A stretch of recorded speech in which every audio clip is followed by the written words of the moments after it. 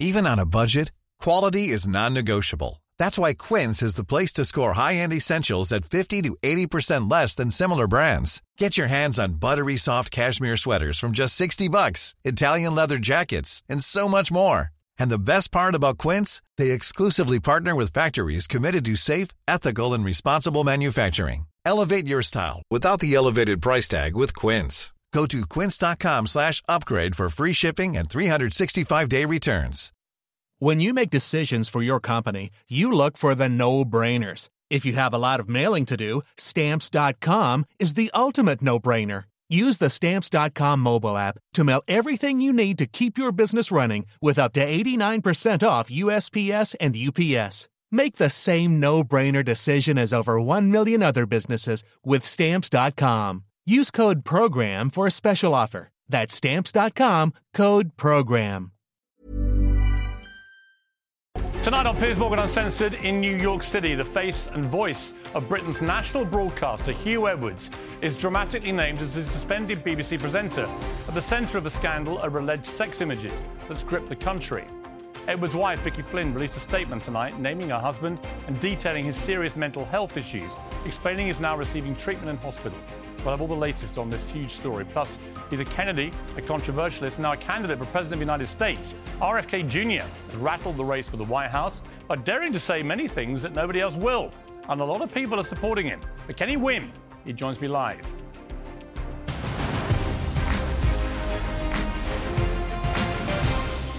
Live from New York, this is Piers Morgan Uncensored. Well, good evening and welcome from New York City to Piers Morgan Uncensored. It's difficult to overstate how big of a deal it is back in Britain that Hugh Edwards, the face of British news, really, the face of BBC News, has now been named as the presenter at the centre of this huge scandal that's been raging in the last week. In that esteem, he's the face of our state occasions, of royal events. He's the man who announced the death of the late Queen. He's wry, he's authoritative, and above all, he's always been trusted. By all accounts, the audiences love him. I know him personally. He's always seemed to be a very stand-up guy. So today's news that he is the presenter behind the BBC sex picture scandal is a huge shock to everyone that knows him, maybe to his family, certainly to millions of people who are used to watching him on the news each night. Probably a shock to his colleagues at the BBC. For the last 5 days, speculation has raged about the man at the heart of the crisis. Tonight, his wife, Vicky Flynn, a television producer with whom he has 5 children, took the courageous decision to end all that speculation. In a statement, she said, "I'm doing this primarily out of concern for his mental well-being and to protect our children. Hugh is suffering from serious mental health issues. As is well documented, he's been treated for severe depression in recent years. The events of the last few days have greatly worsened matters. He suffered another serious episode and is now receiving inpatient hospital care where he'll stay for the foreseeable future. Once well enough to do so, he intends to respond to the stories that have been published." She goes on to confirm that Edwards didn't know about any of these claims until last week. She made a call for privacy, and she adds that Hugh is deeply sorry that so many colleagues have been impacted by the speculation. And that's a key point. The speculation was becoming completely unsustainable. Many other male BBC presenters were being shamed and vilified on social media for something they had nothing to do with and had to, in some cases, publicly deny their involvement. Viewers were bound to notice that Hugh Edwards had vanished overnight from the nightly news bulletins. Now, clearly, Hugh Edwards is now in a very serious situation.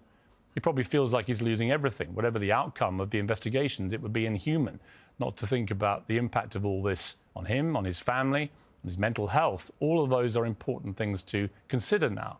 But now we can talk freely about who this is. It should also be clearer why it's been such a big story.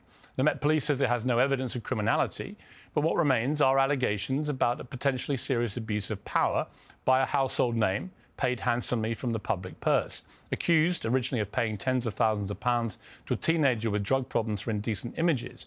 More claims about his behaviour have followed from 3 other people so far, including allegations made not just to The Sun, but directly to the BBC. And the way the BBC has managed this complaint remains a matter of legitimate public interest and concern. We shouldn't forget the other people involved in this story because there are a lot. Well, I'm joined now by my pack, the best-selling author of War of the West and columnist Douglas Murray, former Conservative MP Louise Mensch, and the multimillionaire investor, one of the sharks on the American reality tank, Kevin O'Leary. The former executive at Channel 5 and also worked at the BBC, David Elstein. But first, let me start by talking to the former BBC political correspondent and current Times radio presenter, Carol Walker.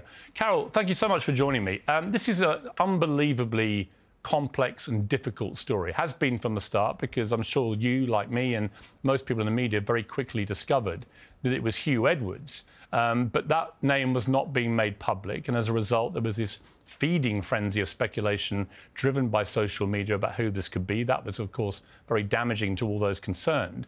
But as somebody who knows Hugh Edwards well, what is your reaction to all this turn of events today? The police saying that they found no evidence on that initial story of any crime being committed. And secondly, his wife's decision to go public in naming him and revealing he's having these serious mental health issues in hospital. Well, I think, to be honest, Piers, my first thoughts are for Hugh's family and for Hugh himself. He's clearly had a very serious mental health problem. He is being treated in hospital for that.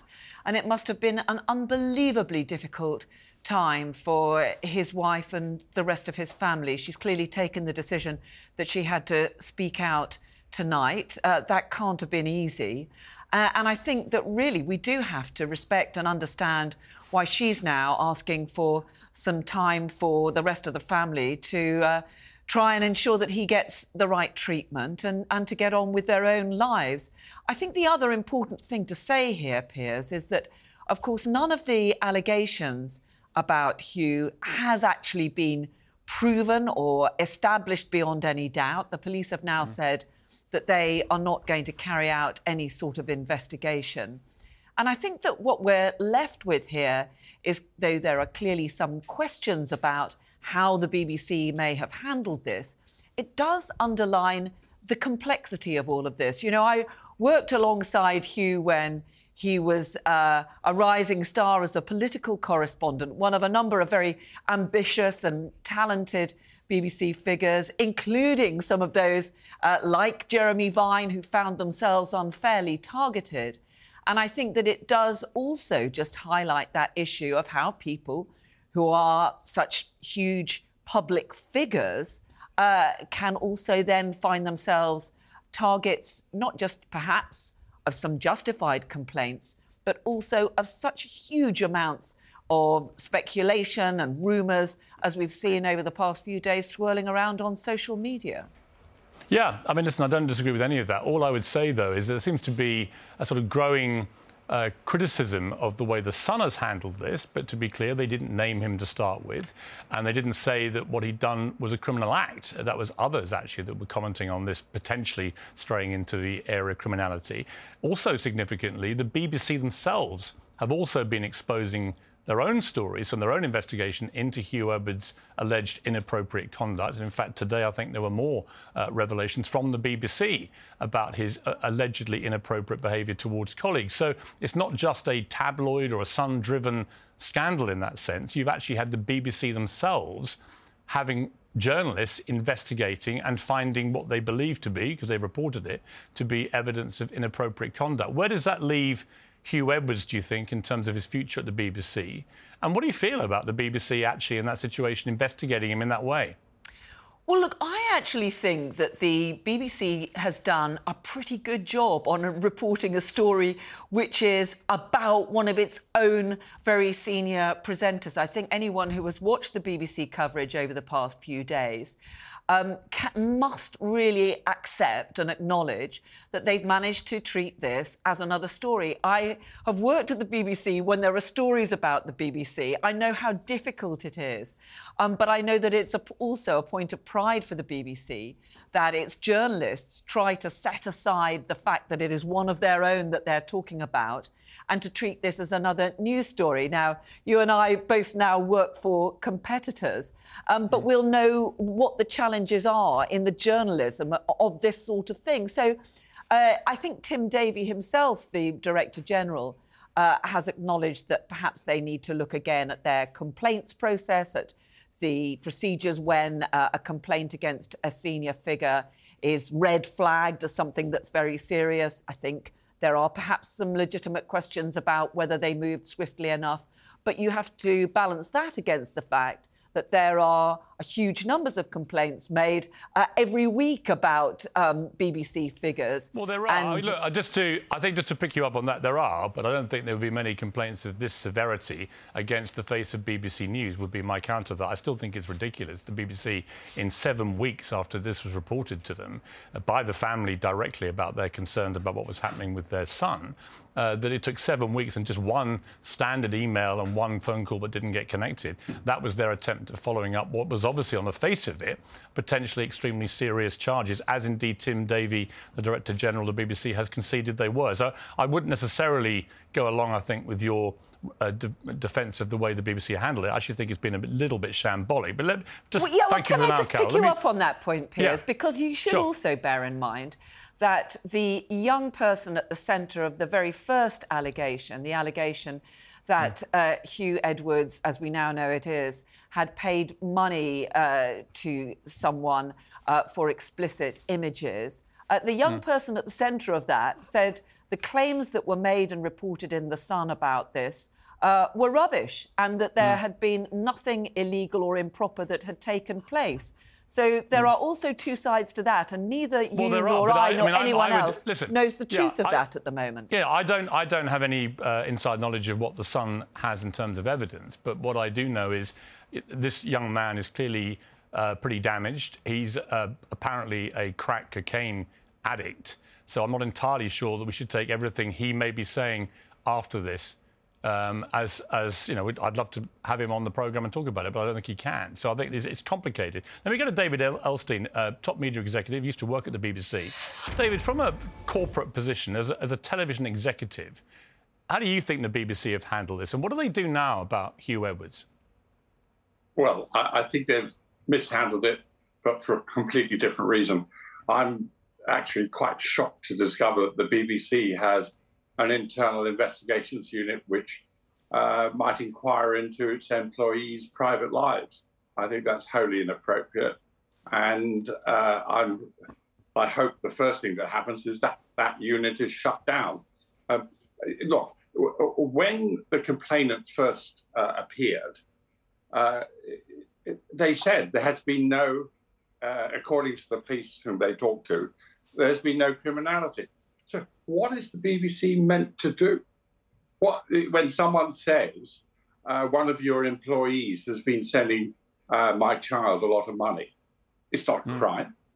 Where is the BBC's role in all of this? So to say they were slow... let me pick you up on that. On that point, though, does it need to be a crime to still be inappropriate behaviour by the head of BBC News? Hang on a minute. How do we know there's inappropriate behaviour, and is paying somebody £35,000 inappropriate?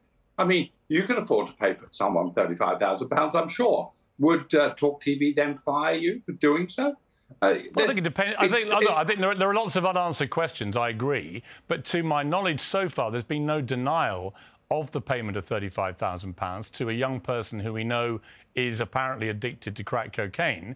That does seem to me to probably stray into the area, if you're running the BBC, of potentially inappropriate conduct by the head of their news division, doesn't it? Well, he's not the head of the news division, he's their lead presenter. Well, he's the face of it. He's the face of it, yeah.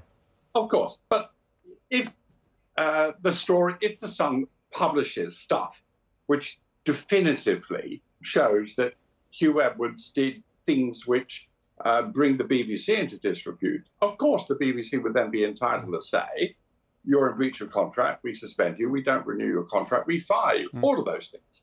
But it's not for the BBC to be an arm of the police, to be an arm of the National Health Service, as was being suggested in the last panel discussion, sending help to drug addicts.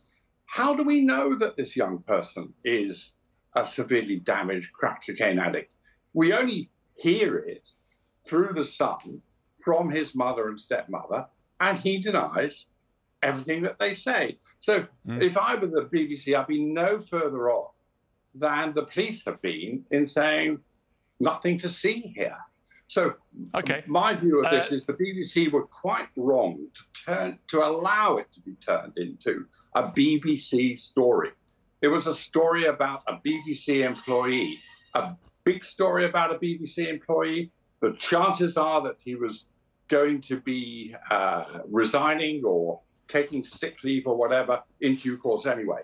But for the BBC to insert itself into the investigative process was inappropriate and wrong. OK. David, thank you. Thank you, Carol. Thank you. All right, let's come to my panel here in New York. Douglas, well, you've heard two people there and their views. What's your view about this story? My view is that, I mean, essentially, the British public have been watching on in recent months. It looks like a very bad time to be a television presenter in Britain at the moment, doesn't it? And there's something sort of baffling, I think, to the general public about this. There have been these two massive scandals of two of the most prominent faces in television. Philip Schofield and now Hugh Edwards. I think there are lots of things to take in mind. I agree with some of what's been said. I mean, effectively, we're back into the old problem of actually it's a problem at the BBC of oversight of BBC procedures. The BBC, of course, always quite understandably comes into the headlights and the firing line of everybody else because, you know, everybody's got criticism of the BBC. The BBC always tries to please every party, and very often it fails to please any party. So it seems to be it's something to do with BBC governance and oversight that's the issue here. I'd say two other things. One is the whole thing of, you know, we have to go to mental health hospitals and all this sort of thing. You know, men are idiots, and men are idiots a lot. And I do think that the sort of pathologizing of men making mistakes into always having to be a mental health issue is, you know, maybe something to be discussed another day, but it is a problem, that. And the second thing I'd just add to that is that whenever we look at a case like this, you know, we've just got to remember that there are a lot of different agendas that are going to go on behind this. There are going to be people who are going to come out for Team Hugh Edwards. There are going to be not that many at the moment.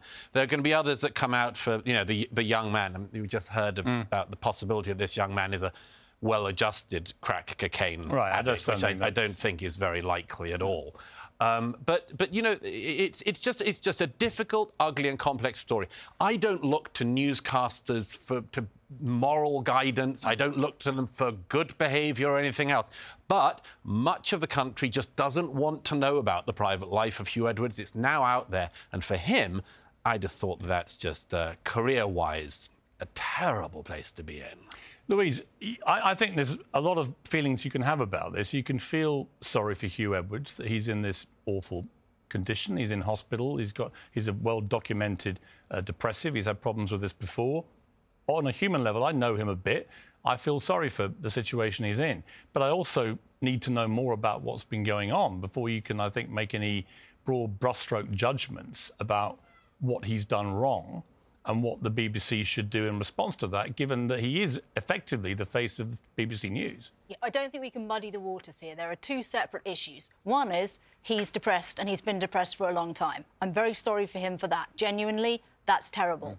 What he has done, allegedly, to these vulnerable young people is something else altogether. And listening to your other guests, I wonder if we're reading the same story, because I heard absolutely nothing of concern for the alleged victims that have come forward so far. Also, let me just say right now, it's not true that these allegations, all of the allegations, are unproven. The second accuser didn't go to The Sun. They went directly to the BBC and they said, I didn't want to meet up offline, he bullied me, he threatened me, and the BBC themselves reported that they had checked Hugh Edwards, as we now know, phone, and that, yes, indeed, those threatening messages came from him. So if everybody, I think, should stop feeling sorry for Mr. Edwards in terms of what he allegedly did to these people, that's not OK. And I also do think that we have to draw a distinction between conduct that's illegal, which the police say there's no evidence of, and conduct that's unethical and that's immoral. The BBC is funded by everybody in Britain through the licence fee. If you pay TV, you have to pay the BBC. We do have a right to ask its highest paid employees that maybe they should have some care for young people, not threaten them, not bully them, that we know factually did actually happen. Is that OK? Would it be OK in any other organisation? No, and it's interesting to me to see this sort of sun bashing that's going on against the sort of the beastly tabloids doing all this. The BBC have now done two separate exposés of Hugh Edwards in the last 48 hours about his alleged inappropriate behaviour, including today, reportedly towards colleagues at the BBC. That's something to do with The Sun. That's to do with the BBC themselves unearthing stuff that they believe is worthy of reporting. So it's much more nuanced, I think, than people are trying to make out this is just the Sun invading his privacy. I don't think it's as simple as that at all. Kevin, you've been sitting very patiently listening to all this. I guess your perspective that'd be interesting to me is, from a purely business point of view, you've got a guy, the BBC is a global brand. It's a global brand that really requires trust. It's paid for by the British taxpayer, and that carries with it the brand of the BBC, total trust. You know, that's its great sort of calling card, if you like. When the face of BBC News, the person chosen to announce the death of the monarch, for example, when that person is seen to have behaved in this alleged way in his private life, even if it doesn't stray into criminality, and we still don't know that yet over all these allegations, would the behaviour itself be inappropriate enough to justify the BBC firing him? And should they have handled this differently from the moment they first had the allegations come to them? It's the question, because I look at it from several verticals. The BBC as an institution and a brand in the financial markets worldwide is one of the three outlets that all of us listen to every day, because we look for 5 major stories to make financial decisions on daily. It starts in North America here at about 5 in the morning. And the BBC has a different spin on all of them that North American outlets have, or even Canadian. There's an equivalent organization called the CBC in Canada, which is often listened to by New York financial managers as well for the North American continent.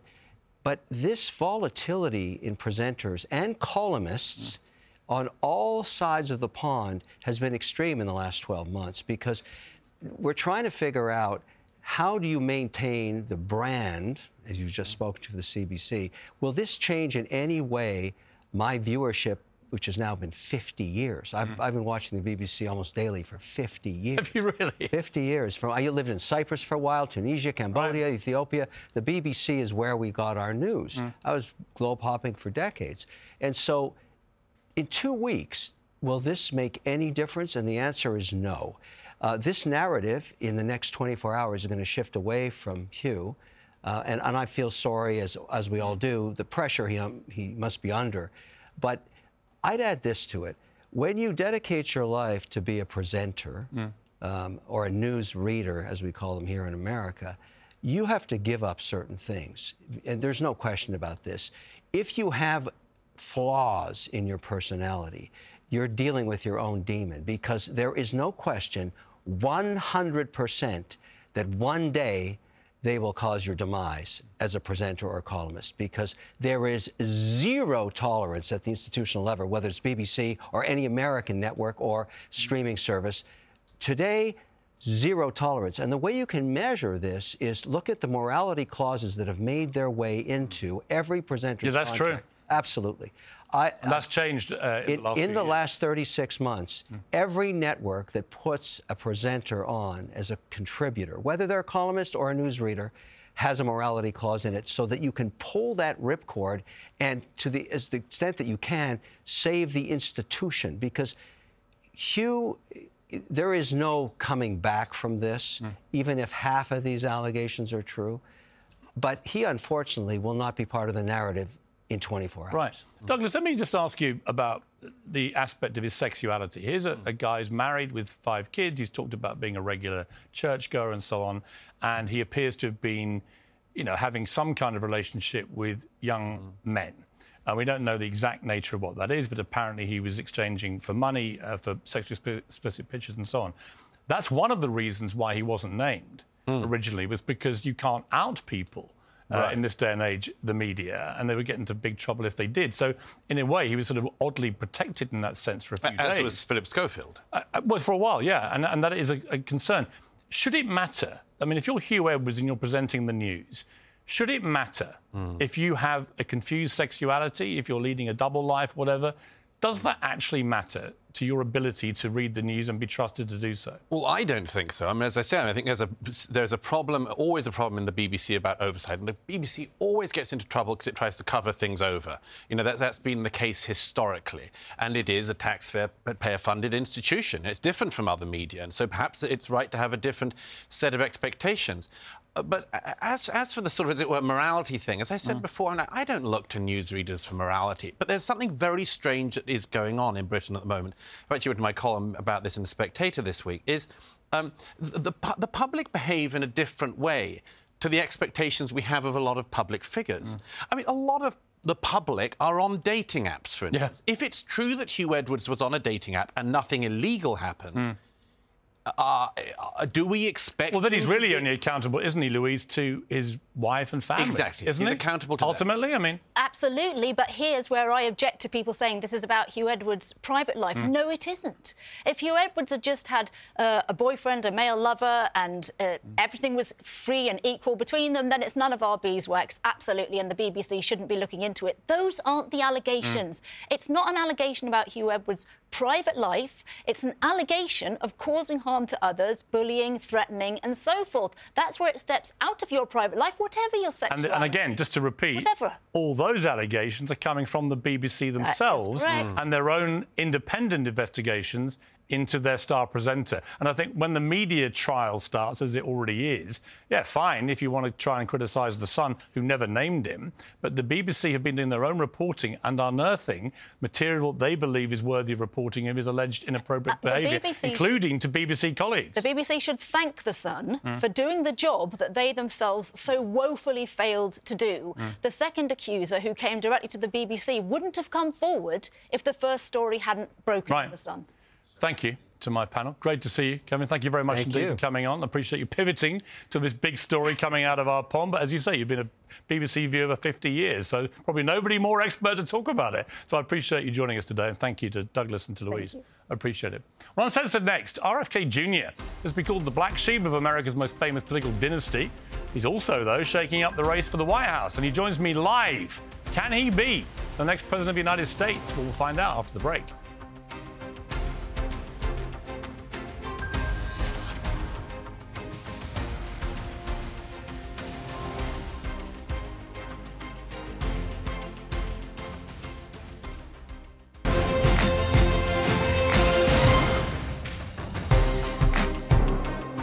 Welcome back to Piers Morgan Uncensored, live from New York City. You're seeing the Statue of Liberty there.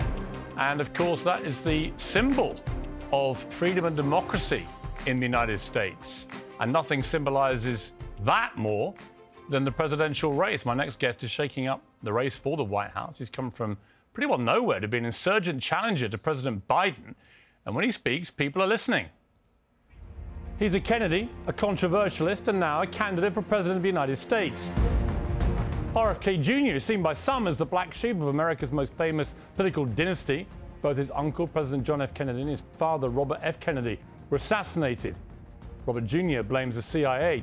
Congress found that, yeah, it was a plot. It was a conspiracy. Just as he blames vaccines for autism and Wi-Fi for cancer. Wi-Fi radiation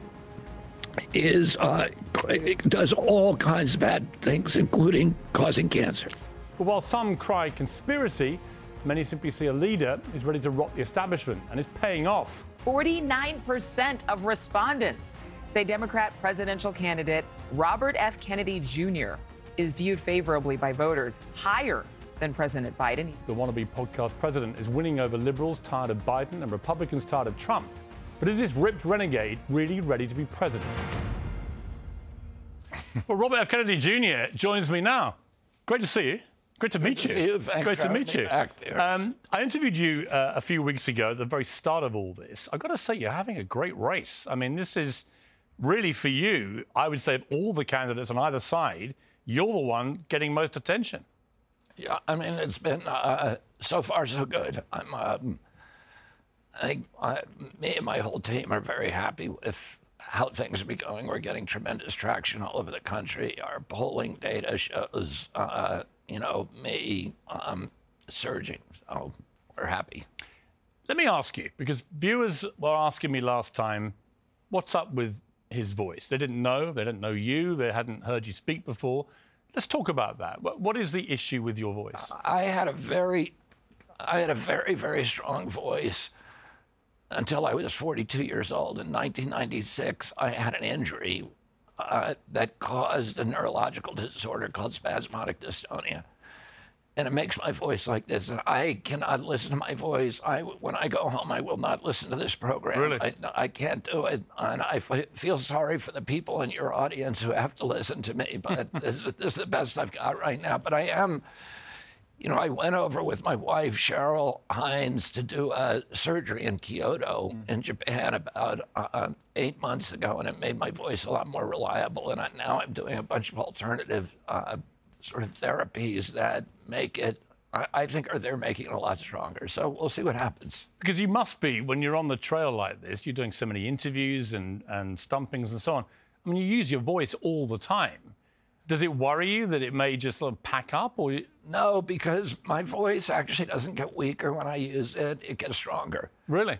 Yeah, because it's not tissue injury. So my vocal cords are very, very strong. It's just the neurological signals that are being sent to them are telling them to tighten up all the time, and it makes my voice gravelly. But I can talk 20 hours a day and my voice won't wear out, so I'm not worried about that. But well, I don't like the way it sounds, and I apologize to everybody. I don't think any apology is necessary. I think people are just curious, and actually, it's what comes out of your voice that's more interesting and more relevant to the fact that you want to be president. You come from American royalty, the Kennedy family. Obviously, they've had a president. They've had others who were running for president.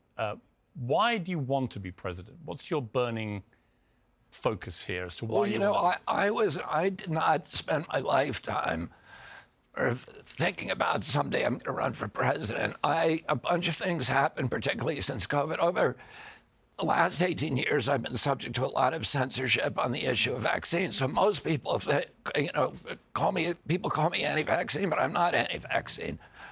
And I'm called that in order to silence me. And I've been silenced in many, many ways for the last 18 years, but particularly since COVID, when there was blanket censorship around the country and in the UK and everywhere. People, doctors who were reporting injuries in their patients from the vaccines or reporting success from early treatments like ivermectin and hydroxychloroquine were all silenced because that was not part of the political narrative. And the frustration, that censorship. And now, there was a case that, a 155-page opinion that was issued earlier this week by a judge in Missouri about enjoining the White House from censoring people anymore. And it's a large part of that decision is about the censorship of me by the Biden White House. I was the first person censored. So Biden came into office on January 21st, 2021, and on January 23rd, Twitter and the other social media sites received orders from the White House to deplatform me, and then 3 weeks I certainly think that a lot of the censorship that went on during COVID on many fronts was completely wrong, looking back over it, and shouldn't have been happening. Let me just ask you, have you ever had a vaccine for anything? Have I had vaccines? Yeah. I was fully compliant. What have you had in your life? I mean, vaccines-wise. Well, I had all the vaccines. When I was a kid, I took the 3 vaccines that were then required. Now, my kids' generation, there are 72 vaccines required in this country, 72 doses of 16 vaccines. But I was traveling a lot as a kid. I went to Africa, Latin America, and everything. So I received that entire battery that you used to receive. So I probably received more vaccines than most people in my generation. And your kids, have all had vaccines? My kids were all fully vaccinated now. So you're not intrinsically anti-vaccine? No, I was never anti-vaccine. All I want is the safety science.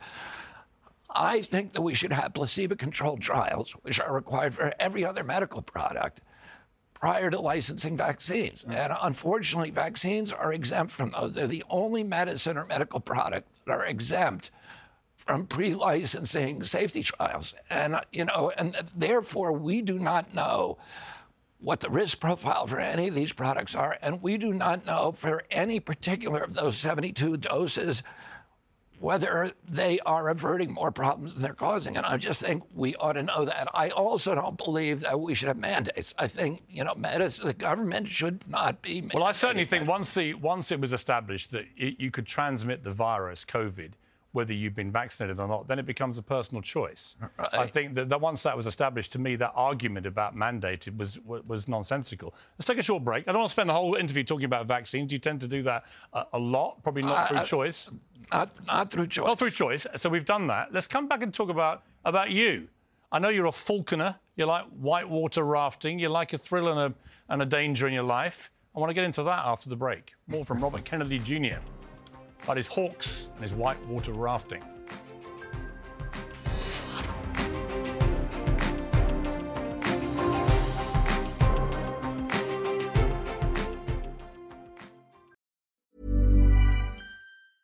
Small details are big surfaces. Tight corners are odd shapes.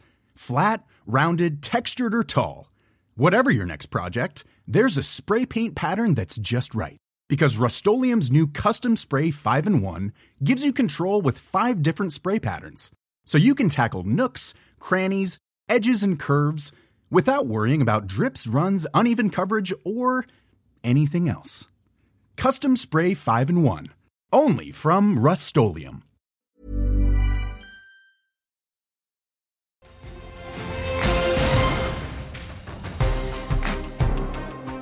Welcome back to Piers Morgan Uncensored, live from New York City. I'm with my guest, Robert F. Kennedy Jr. What's the best and worst thing about being a Kennedy? I think the good vastly outweighs the bad. I don't see anything to complain about, honestly. I think there's been so many. I feel so blessed. I feel a privilege to be a member of this family, and not only because of the cash and prize, the connections that you have and the access and the education, and then it's, I have 11 brothers and sisters and 29 cousins, and we all love each other and you argue a lot, right? I mean, we were trained to argue, and my grandfather did that with his 9 kids. He would make them, every night at the dinner table, take opposite positions. Yeah, I do that with my kids. I think it's healthy.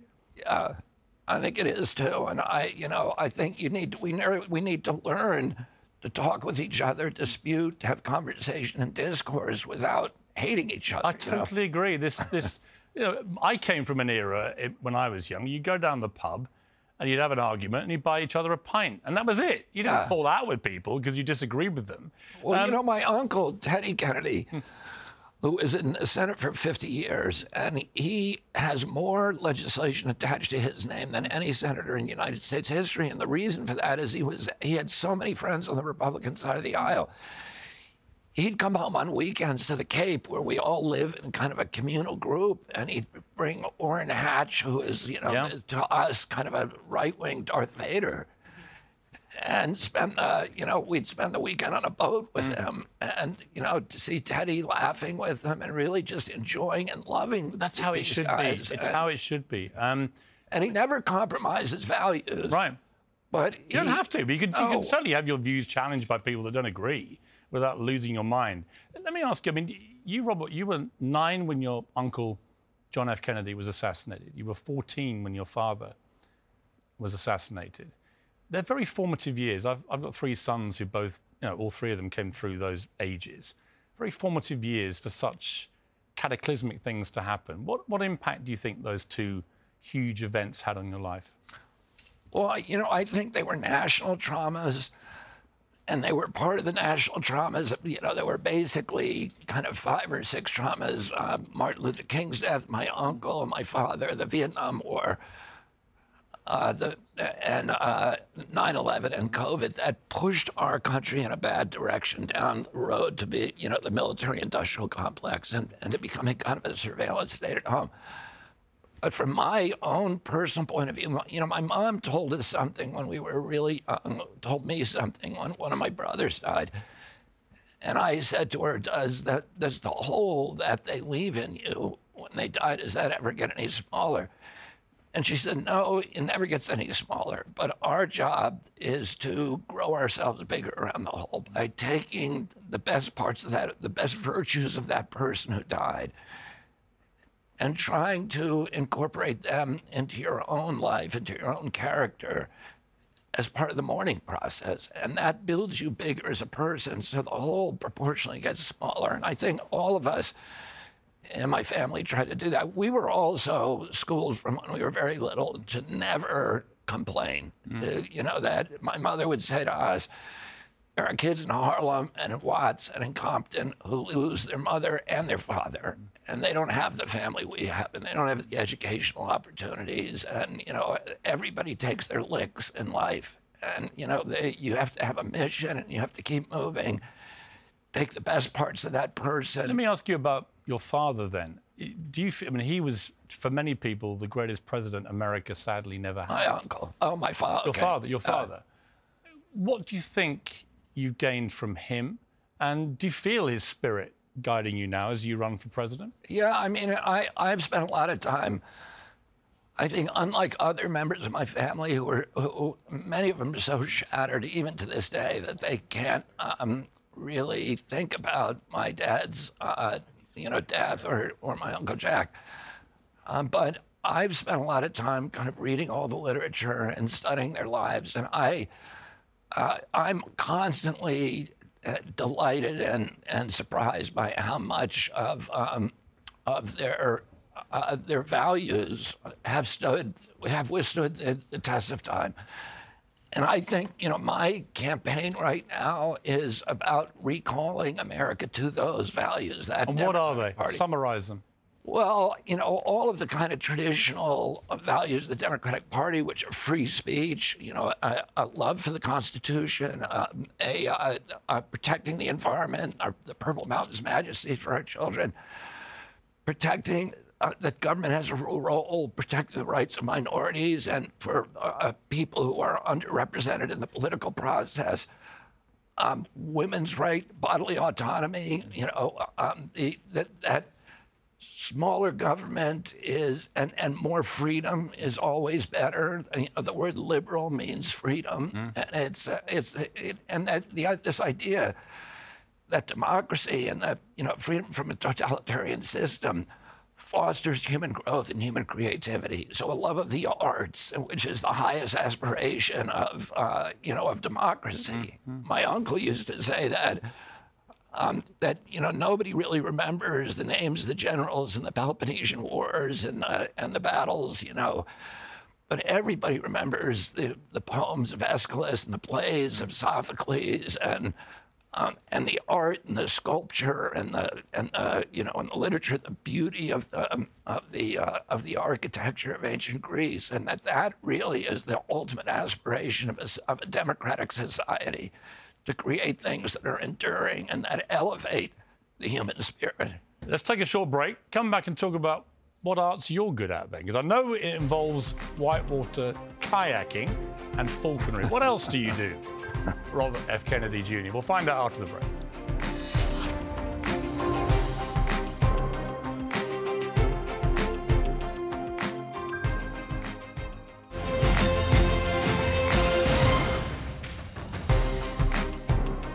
Welcome back to Piers Uncensored, looking at the Empire State Building here in Manhattan, in New York. And I'm still with the presidential candidate, Robert F. Kennedy Jr. Well, we left the viewers on a cliffhanger. What are your artistic bents? Where do you find your cultural solace? Well, what do you mean? I'm not particularly talented as an artist. Let me put that out there. That's not a big disappointment for people. But I love, I have eclectic taste in music, and I love art and art history and going to museums, and But I admire it, but I'm not very good at. But falconry is a big thing in your life. Yeah, what do you get from falconry? I have always had an affinity for the outdoors and for nature, and for me, I read when my uncle was in the White House. There were a lot of people talking about Camelot, and I read T.H. White's book, The Sword, or The Once and Future King. He's a British falconer and an incredible writer. And it's about the story of young King Arthur, and there was a chapter there on falconry, on training hawks, which was very popular, in the Middle Ages. It was the most popular sport. And when I read that chapter, I fell in love with it, and I became obsessed with it. And as it turned out, there was a guy who lived about a mile from my house who was one of the great pioneers of American falconry. His name was Alvin Nye, and my father knew about him. He was designing jets for the Pentagon, but my father knew about him because the State Department, whenever they were visiting Arab dignitaries, they would send them to this guy's house because the Arabs are crazy for falconry. And so I was able, because of my father's contact with them, I was able to apprentice under him, and I learned falconry beginning when I was 9 years old. What's it given you, falconry? It's it's like being you're with a predatory bird and you're hunting in the wild. Usually I hunt with 2 birds at a time. And it's like being allowed, they don't change their behavior they're doing nothing that they wouldn't do in the wild. Right. But you're observing them close up, so it's like being allowed to hunt with a wolf pack, and who wouldn't want to do that? And do you see an analogy to what you're doing now to the other Democratic candidates? Not really. Are you hunting Joe Biden down like a wolf pack? But preserving the environment and giving other kids the opportunity to enjoy the richness of those kind of experience of the outdoors is one of I'd say, the spirit of my campaign that we need to, Well, the other spirit of your campaign is your youthful vigour, and we've seen some tremendous videos of you here in action, working out here, which have got everyone going. I mean, obviously, we look at this and we see a man in peak physical condition. Congratulations. But we also are reminded of President Biden's, let's put it kindly, lack of comparative physical condition. How concerned are you, never mind the race, but how concerned are you when you see President Biden now in public, the sheer volume of missteps, both verbal and physical? Does it concern you as an American that the president seems to be... I don't really think that I have any additional wisdom to contribute to that debate. I think that I haven't seen President Biden in a couple of years, and I don't know. I saw him trip on the stage, but anybody can, as you know, anybody can trip on a stage, and so I don't really know what his condition is. There are worrying, videos and stuff, but. But do you sense that he may not actually run in 2024 when it comes to it? And is that why you think you actually have a real chance of potentially becoming the Democrat nominee? I think I have a chance of becoming the Democratic nominee because my numbers are better at beating Republicans than him. So, and I think that's what the Democratic Should the party make him stand aside for you? Well, that's first of all, that's not going to happen. Oh, but doesn't that have to happen to let you beat him? No. I mean, I have to win some primaries. And you think you can actually beat him in primaries? I think I can beat him in the primaries. I mean, it'd be incredible. I mean, pretty much unprecedented if you do that, right, to an incumbent president. It's. I think Reagan did that against Gerald Ford. Right. Oh, but yeah, I mean, it's unusual. But my father ran against an incumbent president, and he would have won. My uncle Teddy ran against incumbent President Carter and lost. And do you actually believe he won? He won something like 37 states. Do you actually believe that in 2024, when we get to December, January, you will be the person on Inauguration Day addressing the American people? Okay, I'm going to be very objective about this, but I'm telling you that... We have a few seconds left. If I had to put money and bet on any candidate, I would put it on me. That's good enough. Robert F. Kennedy Jr., a great pleasure to meet you. If I was a gambling man. Well, I'm a gambling man. I might have a pot myself. Good to see you. Whatever you're up to, keep it uncensored. Good night.